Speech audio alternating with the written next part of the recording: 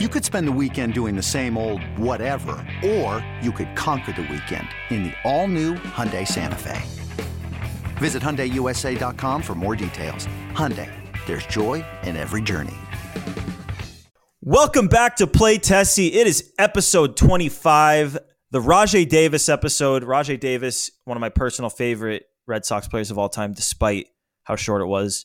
Also, the official episode of Steve Pearce, Mike Lowell, Jackie Bradley Jr., and the official podcast of Cutoff Hoodies. Sammy's wearing a new hoodie. It's not a cutoff, but he's looking good today. It's a puffy. Yeah, it looks good. And this is the official Red Sox podcast of WEEI, the Red Sox Radio Network. Before we get going, click that subscribe button. Make sure you follow us wherever the hell you're listening. Get that notification when these episodes come out. Be part of the community, man. Be part of the Play Tessie community. Sammy's here. Pat's here. Sammy's got that new hoodie, and he's got his Chicken Dunks hat on, too. How you doing, Sammy? Oh, it's a pigeon. It's a pigeon. Why is it a pigeon? It is a pigeon. You're right. Why? I don't know. I was in Maine, and there was a store with like local artists who make stuff. Saw this, had to buy it, and now I wear it on every episode. I don't think you wear it all the time. I wore a Patriots beanie one. I wore it on like 90% of our episodes.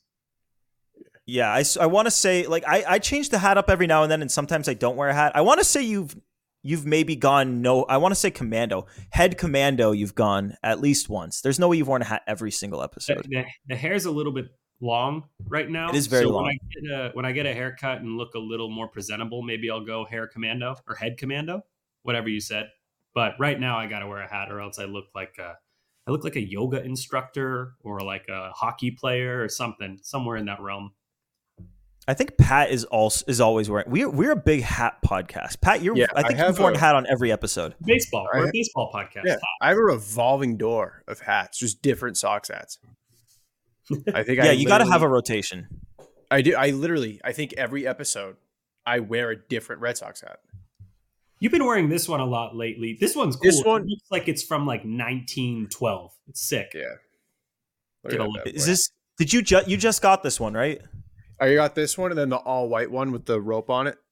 Yeah, that was a cool one. I like that one. I like this one too. That's a cream colored hat. Oh, no, I hate it's more when like people a say khaki. that. It's a khaki. Yes. All right. It's like khaki colored brown. I hate when people say cream colored. Cream is not a color to me. I would go cream khaki here, and then this is more of like a denim color, but it's not denim. Yeah, no, your hat is just pants colored. It's just different types of pants with a Red Sox logo on it, and you put it on your head. Yeah. God. Headpants. Headpants. You know who else has been wearing some headpants lately? Who's that? I don't know. I was going to say John Henry, but there's no way. John Henry probably... Well, you know what? He used to wear those Red Sox hats at spring training. Those he would like give them out to all the kids that he's like meeting in his appearance at spring training, and he'd wear one too. But He'll have some underpants on his head when I give him a mean wedgie at winter weekend. Off topic. Yeah, that's where I should have gone with that. Little off topic right here. Jack Curry, who's a Yankees reporter, it says that Blake Snell wants 7 years, $200 million. Yep. Good luck. Yeah, no, sorry, man. We'll see. He's nasty. If you want the Mariners, I feel after that trade, they got an opening spot. Tony Disco's whatever. I'm sure they'll move somebody and sign the hometown boy. They'll probably get a discount. That's so Mariners. I'm for it. I don't agree with you. I don't think that's where he goes, but I'm so for it because if they do that, then maybe we can start talking some of their pitchers, which is what we've been doing all off season, but they haven't been doing it. Yeah. But I think he ends up with the Angels. That's Gordo's official Blake Snell prediction. I know there's a bunch of Sox fans that want him to end up with the Yankees. I don't want the Yankees getting the Cy Young winner. I'm sorry. I hate that. I had a tweet about I absolutely hate that. They're like, oh yeah, clowning the Yankees for signing the other Cy Young Award winner. And by the way, they already have the other one. They got AL and NL if they sign Snell. And people are like, oh yeah, he walks too many guys. Shut up. He's nasty. I do not want the Yankees to get that guy. No way. It's one of those weird things where it's like, I feel like the Yankees fans also maybe should think that there are better options for them. I feel like they shouldn't want him and we also shouldn't want him to go there. Because like if they sign Blake Snell and he flops and Rodon doesn't bounce back, then like, oh my God, how much money do you have What invested? a money pit that would Like, be. oh You my know who God. they should sign? The absolute best move for the Yankees is Jordan Montgomery. They need Who a steady guy. hates the Yankees? Garrett Cole. That's an ace. That's probably the best pitcher in baseball. Sorry, Red Sox fans. You got Montgomery. Maybe you get a Rodon bounce back, and then whoever else they have. That's not bad, man. So let's all hope and pray that they do not sign Snell or Monty. And that they do sign Marcus Stroman. But you go, Pat. Yeah. No, I thought it came out that Montgomery still has like this massive grudge against the Yankees because of leaving him off the postseason roster. Wouldn't you? Yeah, but if you give a guy $160 million, they'll forget about a grudge. That's fair. But wouldn't you initially be thinking, I don't know, they like traded me because they didn't want me on the postseason roster, and they traded me for a guy who stunk for them, and that like kind of stunk before he got there too. Like Harrison Bader, was he ever really that good? I don't think so. Yeah. No, I think the other thing too is like, I remember that because back when he was initially traded to St. Louis, it was the Yankees gave up like a okay starting pitcher for Harrison Bader. Then obviously he becomes what he is. He's a workhorse, inning eater, mid threes guy, whatever. But when he was traded, he went very much at them in the press, and he was saying that Matt Blake told him that his fastball sucked in like all this stuff. And Matt Blake is still there. Like, it's not like they've had like a whole regime change. You know what's so dorky is that how Yankees fans and Yankees media will be like, and by the way, we'll move off of the Yankees in a moment, but how they'll be like, Garrett Cole's okay with this pitcher being in his rotation. Like, is he that much of a yeah, that he's got to approve it? Like, oh, Garrett, are you okay with this? And he's like, okay, yeah, I think this is fine. You can put him in my rotation. I'm Garrett Cole. Like, it's so dorky. Like, okay, I'll fine. I will let you guys pay a bunch of money to have the other Cy Young winner be my number 2. It's not even like he has to. It's not even like they're asking him to be the number 2 starter. It's like, hey, do you want this really good guy who's going to be in your shadow? Yeah, you do. Okay, cool. Yeah, no, but on this Matt Blake, I used to go to the Cressy Performance, the gym opened by their, I believe, head trainer Eric Cressy, and Matt Blake was like the pitching coach out in Hudson, Mass. That's where he was, and now he's the pitching coach of the Yankees. If I'd pitched, he worked with people that were on my team. I was never a good pitcher, but had I pitched, I might have been able to work with the pitching coach of the Yankees. But we'll move on because we need to talk. Oh my God, we have to talk about it. The Red Sox sent out a press release on Wednesday. They sent it on Wednesday that at winter weekend, they're going to have Jonathan Papelbon have sort of a talk show type deal, which don't get me wrong. I love Pap, and anything Pap puts his hands on is going to be awesome, but it's what they did it in place of because they've done away. That. Yeah, we'll discuss the Pap thing after, but go on. But they've done away with the town hall.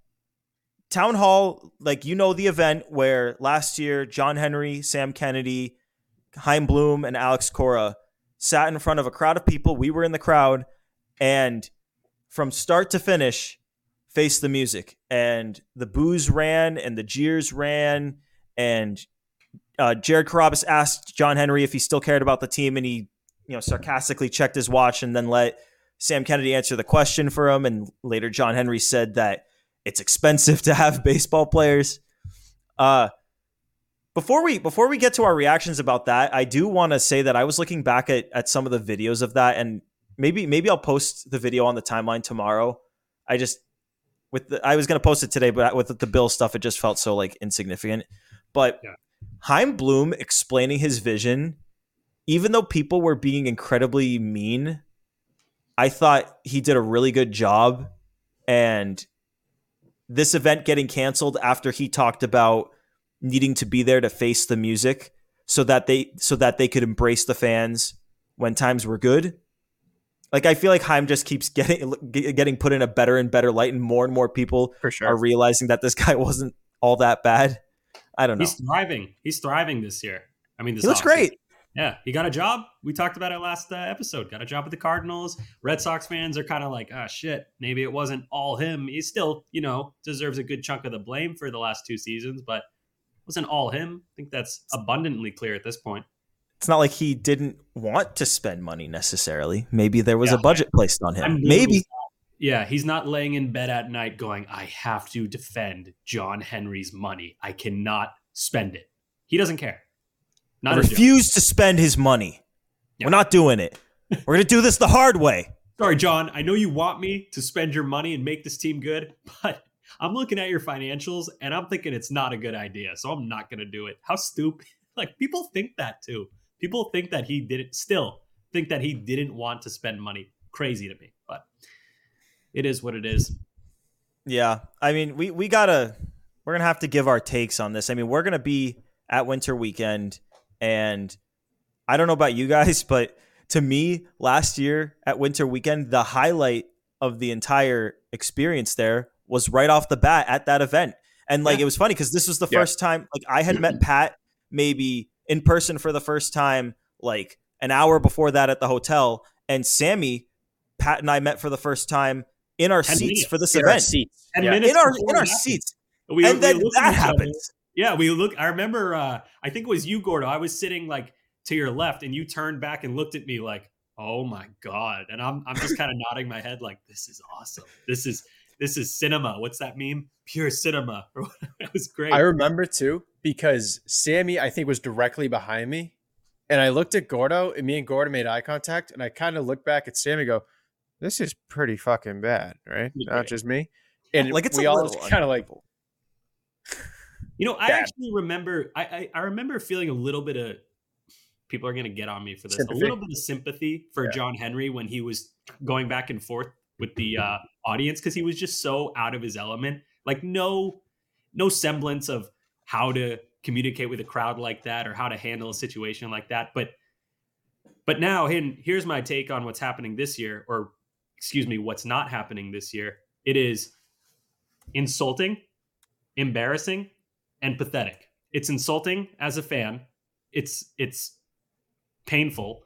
After the full throttle thing, after 2 last place finishes, you're not even going to stand up and face the music.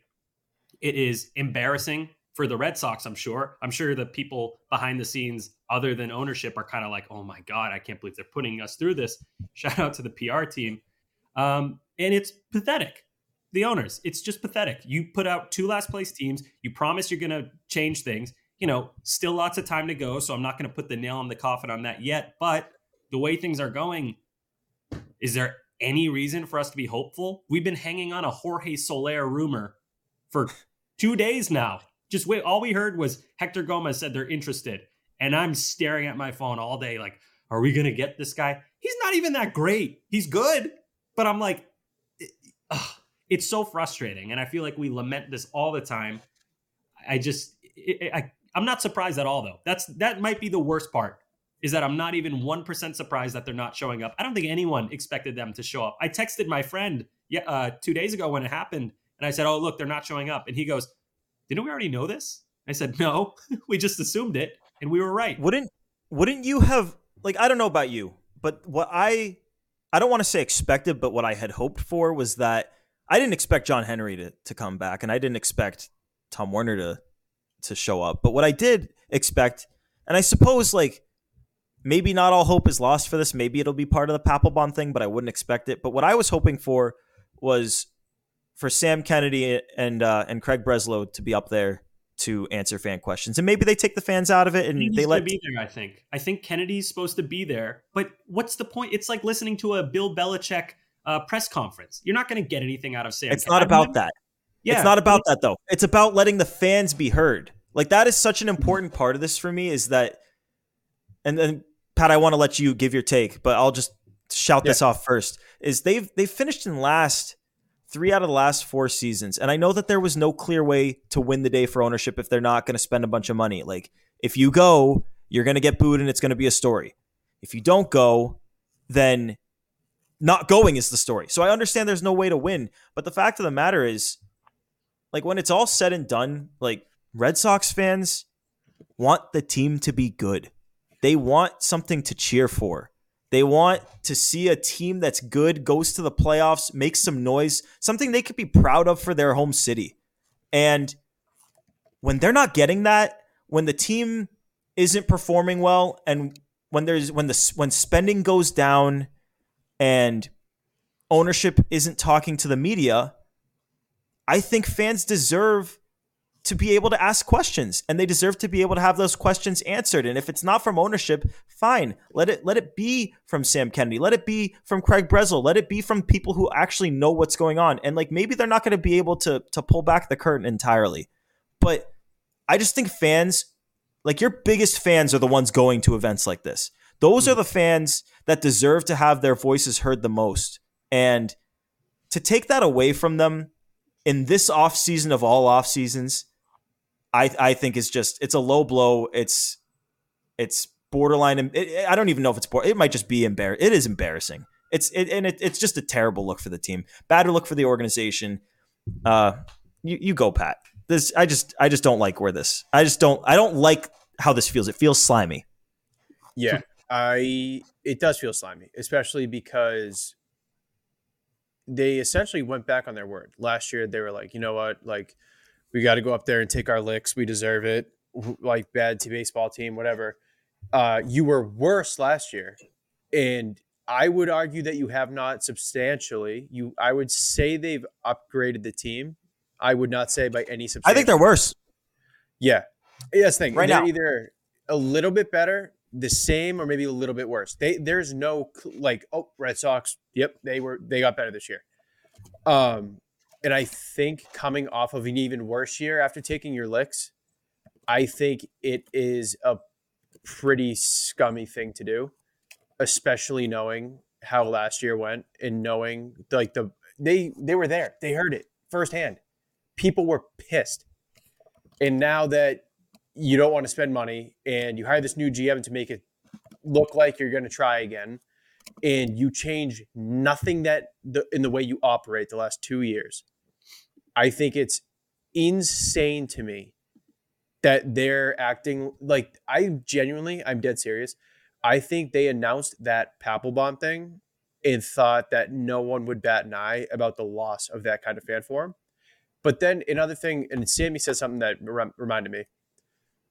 Looking back, I don't know how you guys feel. I feel so stupid because I don't know if you guys remember this.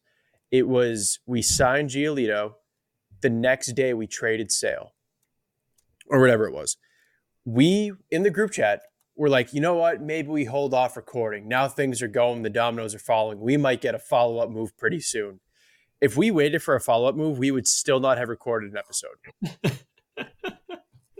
Like, it's the lack of motivation from the front office. I'm not even going to blame the front office because there are, I believe, budgetary constraints. Craig can only do so much without whatever. But just the pure lack of like giving a shit. It's so annoying. Like, you see all these other teams like love their owners, love the team. Like, even in the bad years, like go out sport. Like, we have no reason. They give us no reason to support them. None. Yeah. Yeah, and it's not, for me, it's not even the lack of moves so far. It's just I feel insulted as a fan going to winter weekend. By the way, bought my tickets way in advance, so it's not like that's not really important, but yeah, it's insulting as a fan, especially like us. You can use the phrase 162 guys who like, we have a podcast about this. We're constantly engaging with people on social media about this. We're at the games. We're talking about the team all the time. I'm sure in a tiny, tiny way, people like us help the Red Sox. We help make them more popular. We spread the word. And, like, we're the ones who keep the lights on. You have no fans, you have no team. That's how it works. So I would just like, and I don't want to sound entitled. It would be nice if ownership showed them that they care as much about the Red Sox as we do, or as much about us as we care about the Red Sox. Something like that. Just throw us a bone. I feel like they're neglecting the fan base in such a way where it's beginning to wear on me personally. Well, I don't think you sound entitled at all, because, and this goes back, I think a little bit to what Pat was saying, and then how you responded, because you said I don't think it's the lack of moves to this point, but Red Sox stats. Bless you, Pat. Thank Red you. Sox stats tweeted out. That was great. Yeah, I'm very polite. I interrupted my take to bless you, Pat. Thank you. But Appreciate it. Sox stats tweeted out something that I thought was interesting, and it's a thing. Like Craig Breslow, and this isn't against him, because I don't think that this is necessarily on him. I think that there's people that schedule these types of things for him, but he has not been available like in interviews for newspapers, for podcasts. Like we haven't personally requested Craig Breslow on this show, but I'm absolutely sure that other shows have, and that other newspapers have. And if you think about it, he wasn't available to talk when they signed Giolito. Like Giolito did that on his own. Same thing with Tyler O'Neill. Craig Breslow didn't do an availability for that. He did the GM meetings availability. He did the winter meetings availabilities, which are both like required things. And then he did a press, like a Q&A over Zoom when they traded Chris Sale. Outside of that, I want to say that that's all we've seen of him. And it's weird to me. It feels unnecessarily like protective. He's got the Secret Service protecting the president. I don't know. I thought that was a good point by Stats. So I actually disagree with the premise that he should be available. I think he has absolutely nothing to gain. He's already spoken on what he plans to do, what he wants to do. He gave his press conference. There's nothing he can say that is going to benefit him nor the Red Sox. Zero. So I think that's a different conversation than ownership not showing face. They're the ones who control the money. Craig Breslow, as we just spoke about when we spoke about Chaim Bloom, Breslow's not the one who controls the wallet over there. He does the trades. I'm sure he's asked for money, but yeah, I just don't think there's anything for him to gain by doing media. What are they going to I disagree with you. I'll tell you why. Because Chaim Bloom could have been dragged to the wolves by the media in this town. And like by some he was. But he won over a lot of media members in Boston by being honest with them, by being willing to make appearances on their shows and do interviews for them. He would answer their questions via text. If you ask any media member in this town, even the ones that hated the way he ran things, every single one of them would say that he was an all-around really good guy. And Chaim Bloom, I wish I could cite exactly where I heard this, but I'm pretty sure at spring training last year, he would go to lunch with members of the media, like individually, to like talk through his vision. And in turn, when you do that, you improve your image through the media. Like if the media portrays you in a better light, the fans are going to see you in a better light. And like, obviously that didn't happen, but it wasn't because of the way most Red Sox media members wrote about him. So I think Breslow, even though he's probably not going to come out and say, yeah, ownership has put a budget on me, like this is bullshit. He's not going to do that, but maybe he'll be able to like express what he's thinking, because I will say this over and over again. If the Red Sox were more open and more honest with their fans, there would be so much less negative PR. And if you want to see it for yourself, go look in the comments of their Twitter posts. So my counter to that would be, who cares? Who cares about getting in the good graces of the media? Chaim Bloom was in the good graces of the media. He still had an angry mob of Red Sox fans who wanted him out for years. The only thing, in my opinion, that Craig Breslow can do to win over the fans, to quell the storm, is put a good team on the field.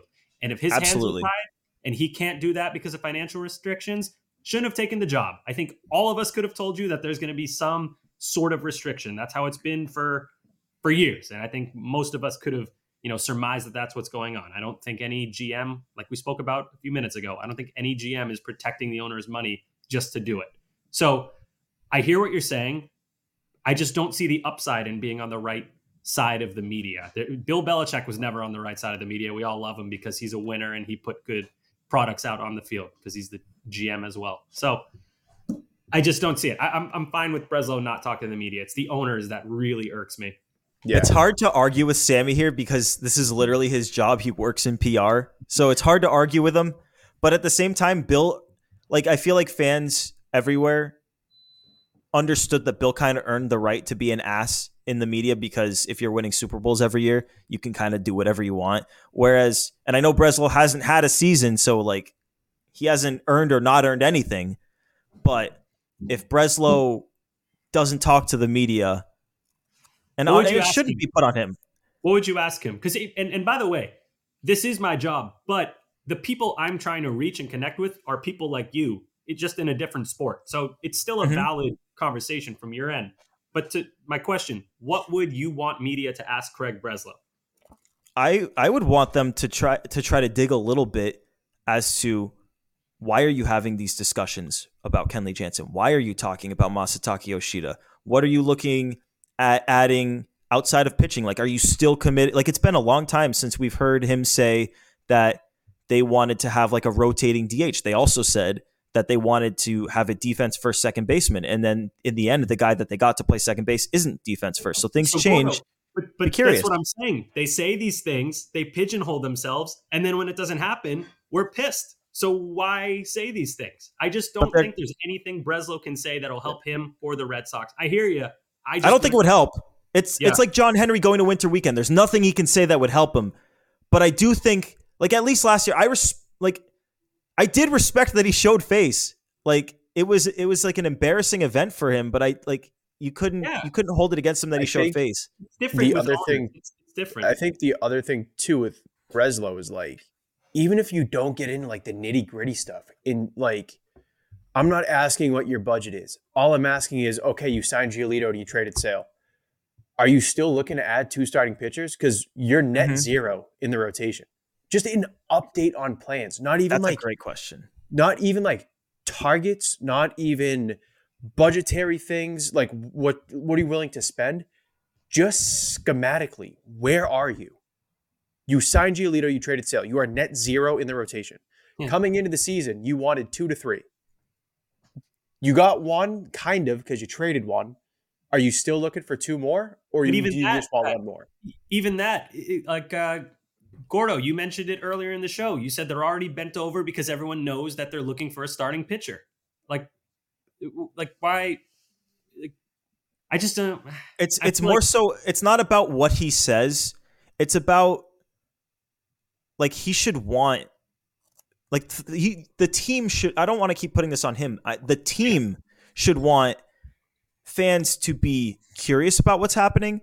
They should want fans to be engaged with what's happening. They shouldn't try to hide things from the people that they are trying to sell a product to. Like that's where I come. Like the fact that that they sort of in a way rely on the media and people in social media to keep them as part of the discussion is weird to me. And like, yes, they are still part of the discussion, maybe not as much as they used to be, but like their social isn't super active in the off season. And oh yeah, that's a whole different story. My God, there's so many things they could be doing to, like you said, keep us engaged at least. Yeah. And Breslow's just one piece of that. You're right. It like there's a lot more. They had that Brian Bayo video, and like we should see a lot of that from them. And like people should be, yeah, like that should be a thing. But like I think the other thing too is there's so much value in like meaningful transparency. In terms of last week, Andrew Friedman was on MLB Network and said, we want a right-handed bat that can mash lefties, hold his own against righties, and play the outfield. The next day, they signed Teoscar Hernandez. If you're going to sit here and blow smoke up our ass, we're exploring all avenues, we're going to add a frontline starting pitcher, and you bring back Paxton, that's why people get pissed at you, because you're setting these lofty expectations so high. If you just say, we will add a starting pitcher and leave it at that, when you do that, people will applaud you for achieving the goal you set out to do. Yes, it's all about honesty. This big umbrella term. Pissed off Pat is so funny. This big umbrella term. Outfielder who happens to hold a bat with his left hand on the bottom, and they got Teoscar Hernandez. Like, if you just said, we want somebody who could throw a ball over home plate faster than 85, and then you sign Paxton, no one would bat an eye because you said exactly what you were going to do. Yeah, if they were honest and said, listen, we like it may not be what you want to hear, but we're not going to have payrolls approaching 250 million. We are going to try to improve the pitching staff. We're going to try to get a second baseman that we could use on an everyday basis, and we just lost a DH, so we're going to try to fill that spot.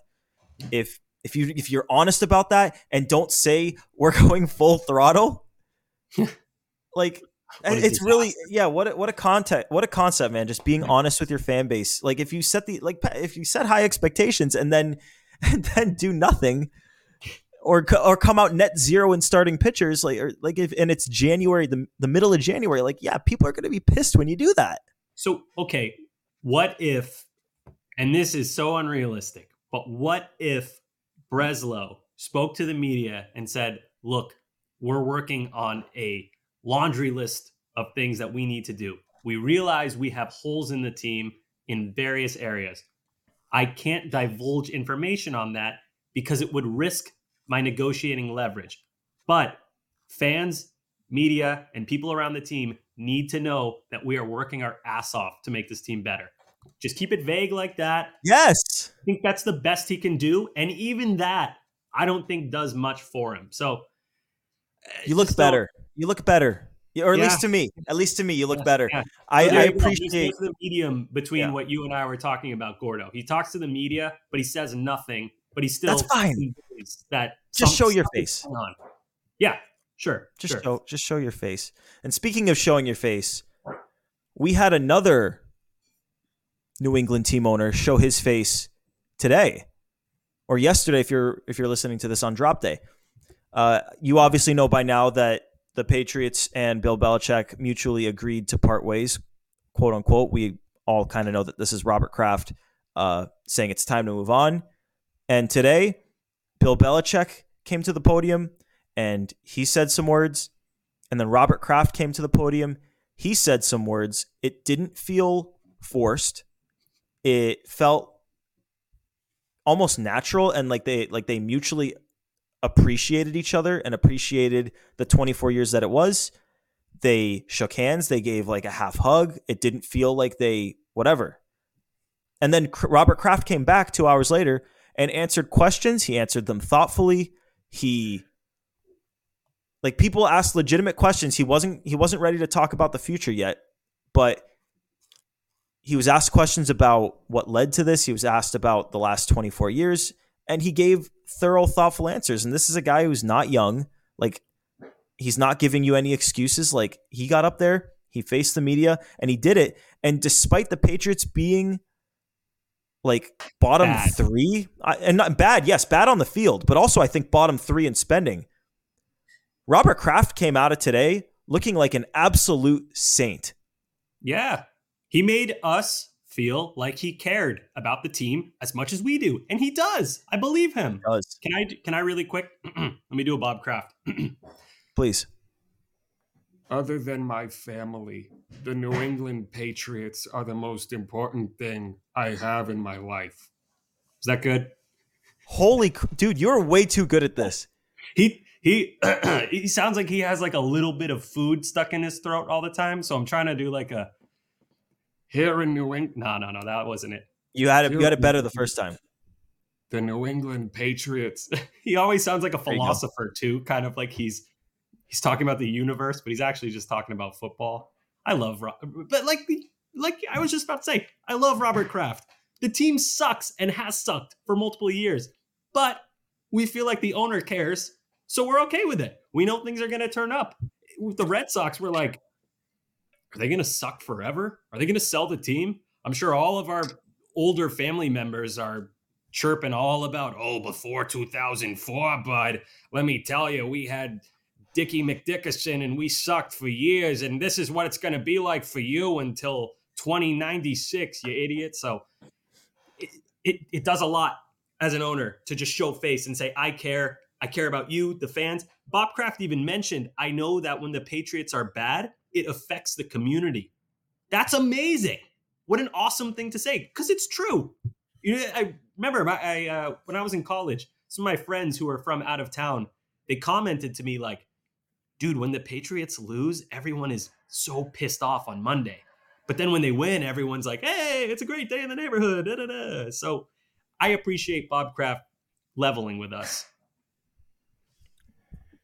This is going to start off on the rails. It will get off very quickly. Oh, hell yeah. Let's go, Angry Pat. I'm going to unbuckle for this. I'm not buckling up. I'm unbuckling. Let's go. What a concept it is to have an owner who gives a shit about having a good team. It's insane to me. Robert Kraft is a fan who has a lot of money. Like, that's sick. He was a season ticket holder, bought the team, was like, I'm sick and tired of seeing a bunch of losers. Brought in Belichick, brought in Brady, invested in the team, built up the stadium, 6 Super Bowls, 10 appearances. And even after all that, he still has the balls to fire Belichick after a string of a couple bad seasons, having like the awareness that, oh, maybe something has to change here. Maybe we ought to mix things up a bit. John Henry, and like the cool thing with Kraft is he does not care about the business side because he knows winning is the business. The more you win, the more money you make. He's been seeing that for 24 years. 24 years ago, you wouldn't, I was 1 year old, but I can't imagine when you were in California, you saw somebody rocking a Lawyer Malloy jersey. Like, it wasn't a thing. If you go to any state, there's a chance that you see someone rocking a Brady, a Judon, a Brewski, a Welker, Edelman, Gronk, Hernandez. No, not Hernandez, sorry. Rerun. You said it would go off the rails. Yeah. Hey, like, you said my something point- and you delivered. What a concept. My point being, like, that is a built-up brand, and that is single-handedly because of Robert Kraft and his undying want and willingness to win. John Henry is the furthest thing from that. He sees this as net profit. Oh, if I only spend $200 million and we make $1 billion this year, that's more money in my pocket. I think he has this weird sense of gratification that, okay, we've won 4 World Series. I've played my part. Now it's time to make a little bit of cash, which is insane to me. Robert Kraft is so authentic. He gets up on the podium whenever he's available to the media, which is often. He's in the locker room after every single win, after every single loss, too. He kisses the players. I know. Mm-hmm. And it's... John Henry's never kissed me once. That's like something that stands out. That's why no one's calling for Robert Kraft to sell the team. People still didn't even want Belichick fired. It's just because when you genuinely want to win and you see and do everything possible to make that as close to reality as possible, it goes a long way. John Henry is in this weird state of mind, or maybe just a positional shift. Maybe we'll never see it again, where he does not give a shit about wins and losses. All he cares about is, I own the Boston Red Sox. Let's make some money. And it sucked. First off, thank you to Belichick, press conference, whatever. I watched it later, and it, like, at the end of it, after kind of just thinking about Belichick and Kraft and everything, like, it just sucks knowing that never in a million years will you ever see John Henry show anything more than essentially being a robot on the microphone. And it sucks. Yeah. You know, Pat, I don't think John Henry doesn't care about wins and losses. I just think he believes in this weird, like the fact of the matter is there are small market teams, as you guys shoot finger guns at me. Okay. We're shooting Gordo if you're shooting listening. Me. We're shooting. They're Gordo shooting with me for standing up. I just think he thinks. I think he thinks that he can win ball games long term with a lowish payroll because he sees other teams do it. But the fact of the matter is, Boston isn't other teams, and you have a fan base here. Question for you guys: of the, let's say, top 20 players on the Red Sox, if you took the 20 guys you think are most likely to make the 26-man roster, how many do you think John Henry can name? Ooh. The fact I bet that he asked this is crazy.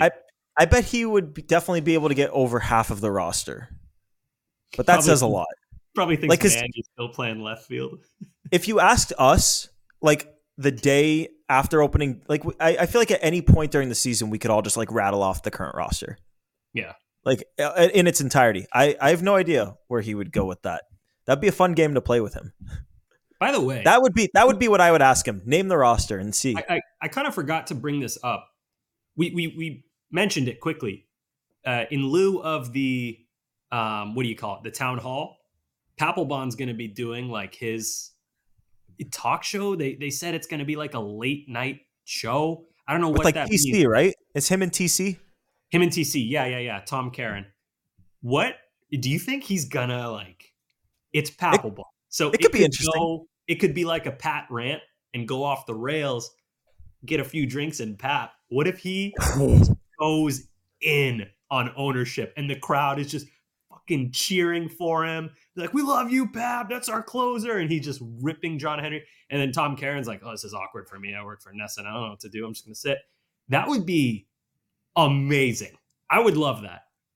So Pap earlier in the offseason, he's gone on foul territory a couple times. And I watched the entire first one and I saw a bunch of clips because he was just on there with them, I think like Tuesday or Wednesday. At the beginning of the offseason, he was talking about how ownership, like he knows that ownership really, really, really, really wants to win. And like he thinks that narrative out there about them is BS, that they don't care. And then in the recent one, he was talking about how he wished they would spend more money.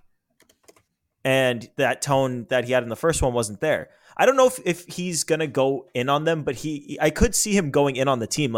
He was throwing, I mean, first of all, he hates JD Drew. So we might get some like weird stories there. Yeah. And like, what was that? That was awesome. You know what's so funny is when the Red Sox signed JD Drew, this was what, 2006 or 7? I think 7. Whatever. I would watch all the games with my dad, and I liked JD Drew, but my dad would always complain and say, like, this guy doesn't care. He's got no personality. And I'd kind of just be like, oh, whatever. I don't care. Like, I don't think anyone really, I don't think that matters. And then years later, Papelbon's like, fuck this guy. He didn't care at all. Like, couldn't stand him. I'm like, wow, he was onto something. One thing that's funny that flew incredibly under the radar and somehow, like, I don't think anyone really saw it. Did you guys see Mike Cameron's response to that tweet?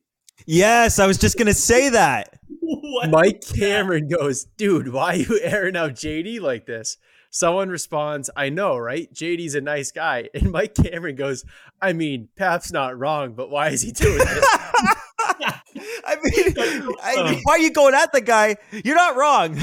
But like, why? Oh my God, that's so Kind of funny. See, but this is what I'm talking about, is you never know what's going to come out of Pap's mouth. So if he went on stage and just fucking ripped ownership or the team, like you guys said, kind of was a little more vague, that would be hysterically funny. But now I'm actually remembering he works for Nesson on the side, so maybe he won't. We should try to get in his ear afterwards. Well, you know what Nesson doesn't have when they're recording is an entire crowd of people who are probably going to be begging him to say some shit. I mean, he's perfectly. Focus group. We're like a focus group for Nesson, and we're gonna cheer when with certain things. This is gonna be awesome. I can't wait for winter weekend. Last year, so I was in Bradfo's fantasy football league, and Pap had a team, and there was a group chat for the league, and Pap in that group chat was, I mean, he would go like a week or sometimes like maybe even like a week and a half, 2 weeks without saying anything. But then when he would text in it, I mean, the guy, he just doesn't hold back, and it's freaking awesome. And I hope we get that. I hope we don't get. Yeah. And he doesn't necessarily hold back on Nesson. Like he's good on Nesson. I really like that he's on there, and like it's been awesome. But I hope we get some unhinged Pap, because everyone knows that that's in there. Yeah. Oh man, I'm gonna hope and pray that this happens. I hope Pap doesn't get in trouble for it though, if it does happen. But oh man, what a memorable! They might just cancel winter weekend altogether if you get the town hall. and then Pat ripping everyone. We can dream. It would be like, yeah, one year they had the town hall and the fans just blew that up, so they got rid of that. And then the next year they had Pap on the stage, but then he blew it up. So like, the next year they're going with like JD Drew's going to take the stage, and we're going to see what happens there. But you know what would happen is like, so the Oakland A's did that. The Oakland A's canceled their Fan Fest, their equivalent to Red Sox Winter Weekend, and like the minor league team and some independent league team, they're doing something. And it's kind of like not like a boycott, but like an FU to the Oakland A's and showing that Oakland still has baseball fans and stuff like that, which I think is awesome. Boston fans would do the exact same thing if there was no winter weekend. There would be something, and it would be chaotic. Yeah. All right. Little update, not update depending on how much stock you put in. But Mike Deportes, who I believe was one of the guys who broke the Teoscar to the Dodgers. He's legit. He has stuff. Yeah. He gets stuff. Yeah. I was along the same lines. So he says that a source familiar with the situation told him the Yankees offered $30 million a year for 5 years for $150 million to Blake Snell. Snell rejected it because he wants more money in one more year. Wow. Oh, man. So if he rejected that, doesn't get what he wants, and goes back, I wonder if the Yankees will kind of like take some off of that. And not. Well, it depends. Like, what if they've signed another pitcher by then? They only need one more pitcher. So if they sign a guy, like, guess what? That's gone. Yeah, and they want Paxton, apparently, is what I'm hearing. Like, I have sources. My source is Twitter. Yeah. So who knows? I hope that doesn't happen. I get people like DM me on Twitter. They're like, "Hey man, are you hearing anything about X, Y, and Z?" I'm like, no, dude. I have a podcast. I'm not a reporter. I don't know shit. But yeah, man. I think that's a pretty fair offer for Snell. He's 30, so he'd be under contract till he's 35. Yeah. He could probably get a smaller deal after that. Obviously not ideal. Ton of money, generational wealth, and a really, really good AAV. Yeah. The only problem is you got to play for the Yankees. Who the fuck? Yeah, and he's got that like goatee, and I honestly think that if he shaved it, he would look bad with that. He'd look weird. You can have like a soul patch on the Yankees, right? That would be so Yankees. They're like, we allow soul patches. Only like right under your lip, right? You can't have anything on the chin, and you could have he could go with a mustache. Like I was looking at Stroman, like Stroman wouldn't have to change anything. He's just kind of got the little pencil thin mustache. Like he wouldn't have to do anything. But anyway, we're gonna wrap this up with some Nuff Said. I'll take the first one. So Buster Olney, like ESPN had a bold predictions article today, and Buster Olney, I'll read his off because I thought it was pretty interesting because we haven't really heard this take in quite some time about what the Red Sox might do. So I thought it was interesting. He said that his bold prediction is the Red Sox will do something aggressive and expensive.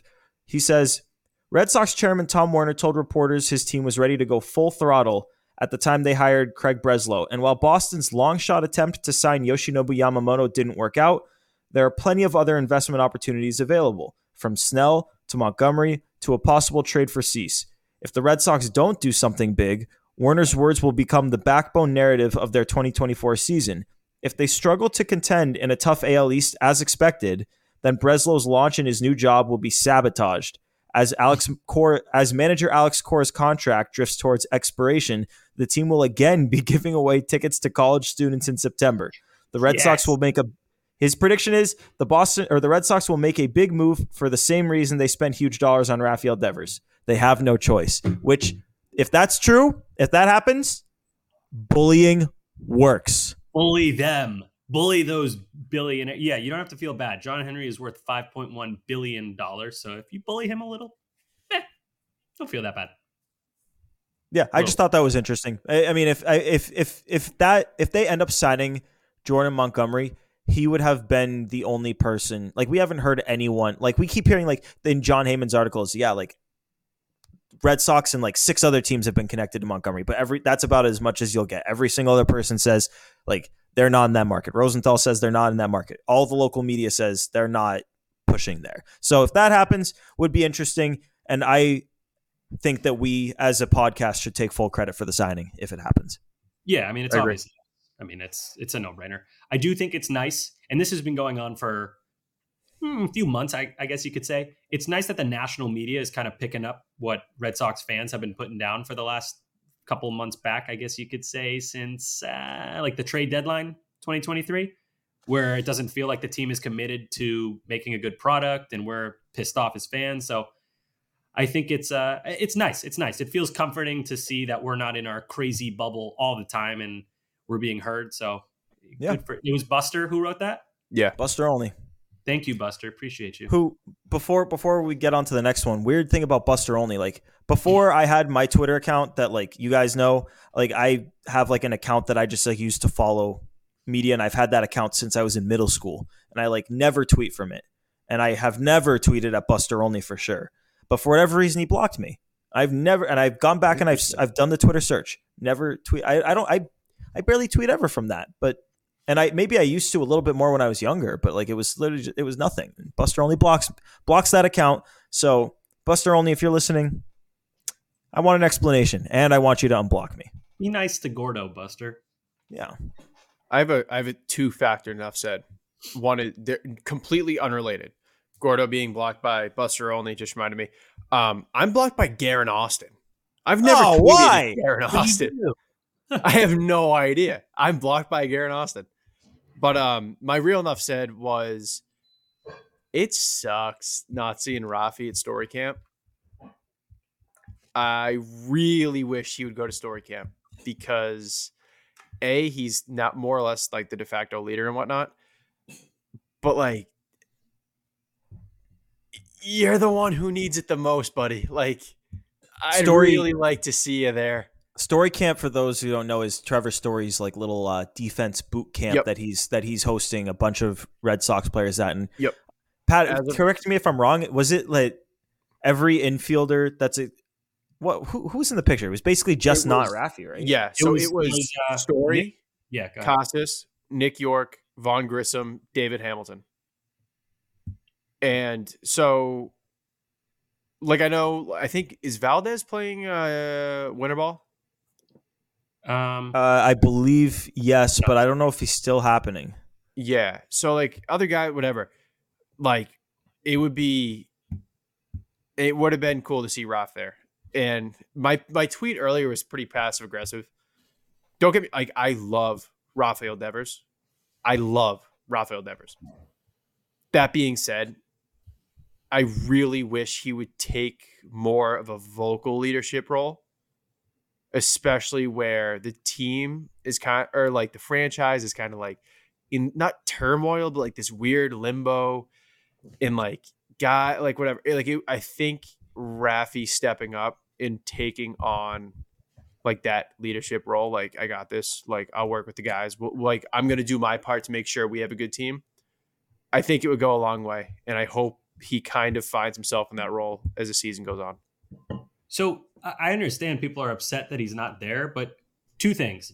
One, he lives in a different country. I don't think it's healthy mentally to pull a guy from, he's on break. This is their job to play baseball. I'm sure he's training and everything, but like, yeah, you got to give guys downtime. And I don't mean downtime like sitting on the couch. I mean like being with family, seeing friends. And I think, there's no way he's not doing baseball stuff. I know. Yeah. I know. Team, and then the second thing is, and Papelbon actually touched on this as well on Foul Territory. It's hard to be the leader of a team if you can't speak the language very well. And we know Devers is working on his English. We see it more and more, and we're rooting for him. It's great. But like, if you can't communicate with a lot of your teammates, it's a really, really difficult task. So I want him to be the leader too. It might take a little while is all I'm saying. Yeah. I personally, to me, I have a little bit more of a gripe. It's less about the Story Camp for me and more about the fact that he's not scheduled to, at least at this point, scheduled to attend Winter Weekend, which I understand if a guy like Yoshida's not going to go because a flight from Japan is crazy long. And like, if you're just going to have to go right back, like if Winter Weekend was right before spring training, that'd be a different story. But like, the DR is not that far. You're the face of the team. You're the leader of the team. I don't know if I should be directing the frustration towards him or if I should direct it again towards the team for maybe not necessarily pushing enough to make sure that your best players at this thing. But again, it's another example of people are paying good money. They deserve to see a good product. And the fact that Devers isn't going to be there as of now, Giolito's not going to be there, Cutter's not going to be there, Yoshida's not going to be there. Like, that's a lot. So I say that again, Sammy. I said the fans and the ownership aren't going to be there either. So it's just going to be Red Sox Securities. Red Sox Security will be there. Red Sox Security and Play Tessie. Yeah, we'll be there. We'll be there. Yeah. Want me to go? Yeah, you go for yours. Okay, so I just wanted to bring up a free agent that nobody has discussed. Spencer Turnbull, who was a member of the Tigers. Now, to be clear, this would be the depth starting pitcher signing. Very obviously would not be the ace of the staff, but just an interesting profile that I was looking at today as for someone who would take on that kind of like Paxton role. So Turnbull, 31 years old, but he's only pitched about 300 major league innings. I think it's like 302. He's dealt with elbow, neck, forearm, back, shoulder, and foot injuries. However, he's healthy heading into this spring training, per reports. Not a big strikeout guy, gets a ton of ground balls, and is good at limiting hard contact. His ground ball rate, and this is high, it's between 46 and 57%. The average for Major League Baseball is 42. A similar pitch mix to Bayo, so there could be some symmetry there. Missed 2022 and most of 2023 because he got Tommy John. Let's go back a little bit. 2020, he started 11 games, posted a 3.97 ERA, matching FIP-ish, with an 8.1 K through 9 and a 4.6 walk through 9. So that's way too many. 2021, this is probably his best season prior to his surgery. 2.88 ERA. FIP was close again, about 8 Ks through 9, and he cut the walk rate in half, more than that actually, to 2.2. Then he gets Tommy John, misses the entire season, and then 2023, he only pitched 31 innings. He got rocked, 7 ERA, but his FIP was in the 5, so it's awful, but not as awful as it seems. He'd probably come very cheap with all the injuries and the lack of innings he's pitched lately. Probably be a short-term, low-money guy. I see it as a low-risk project for Andrew Bailey and company. Just wanted to hear what you guys thought about the potential of the Red Sox signing him. Again, this would be a depth guy. This would not be one of the guys that the Red Sox are relying on. So this is not. So you think that the Red Sox should sign like a top of the rotation guy, a number 4-ish guy, and then Spencer Turnbull? No, I think or is he the 4? You need an what's the word we use? A functional ace. You need a depth guy. That would be Turnbull. So like your 6th starter. And you got other guys in AAA that can help with that. Castillo, they just signed. And then maybe you sign an extra, but I really don't think you need more than that. I think you need to go back over it. Functional ace, depth guy. I want a little bit better than Turnbull because I feel like his floor is a little bit lower than I want the floor of our 4 guy to be, and his ceiling is not as high as I'd like the ceiling to be. Like, and I know that the Paxton rumors have kind of gone away, and like now they like reports seem to indicate that that's not happening.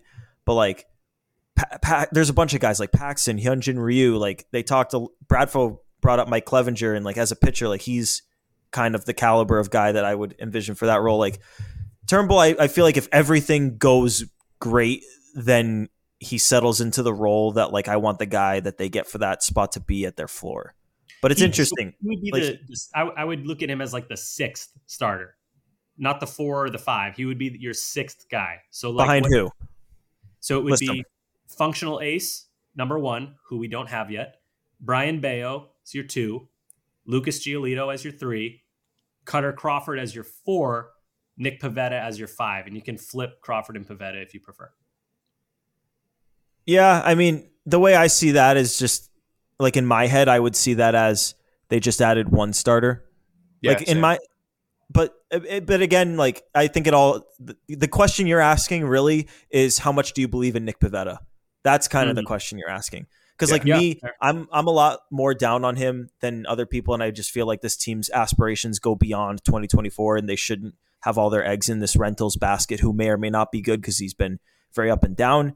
Like, when I think of them getting 2 guys, I envision them dealing Pivetta in the trade for, we'll call it the functional ace. But yeah, I mean, if it's in that role, like if you trade Pivetta and then sign a 4 and then do it, then like, or if you believe in Pivetta and Turnbull's your 6, like, yeah, I mean, if he's not in the front 5, by all means, like, have at it, man. Like, I'll take any depth. I think where we differ is I wanted them to get 2 pitchers, but I also did not consider Chris Sale as one of the starters because he's been so unbelievably unreliable. So entering the offseason, I thought, okay, we have Bayo at the 2.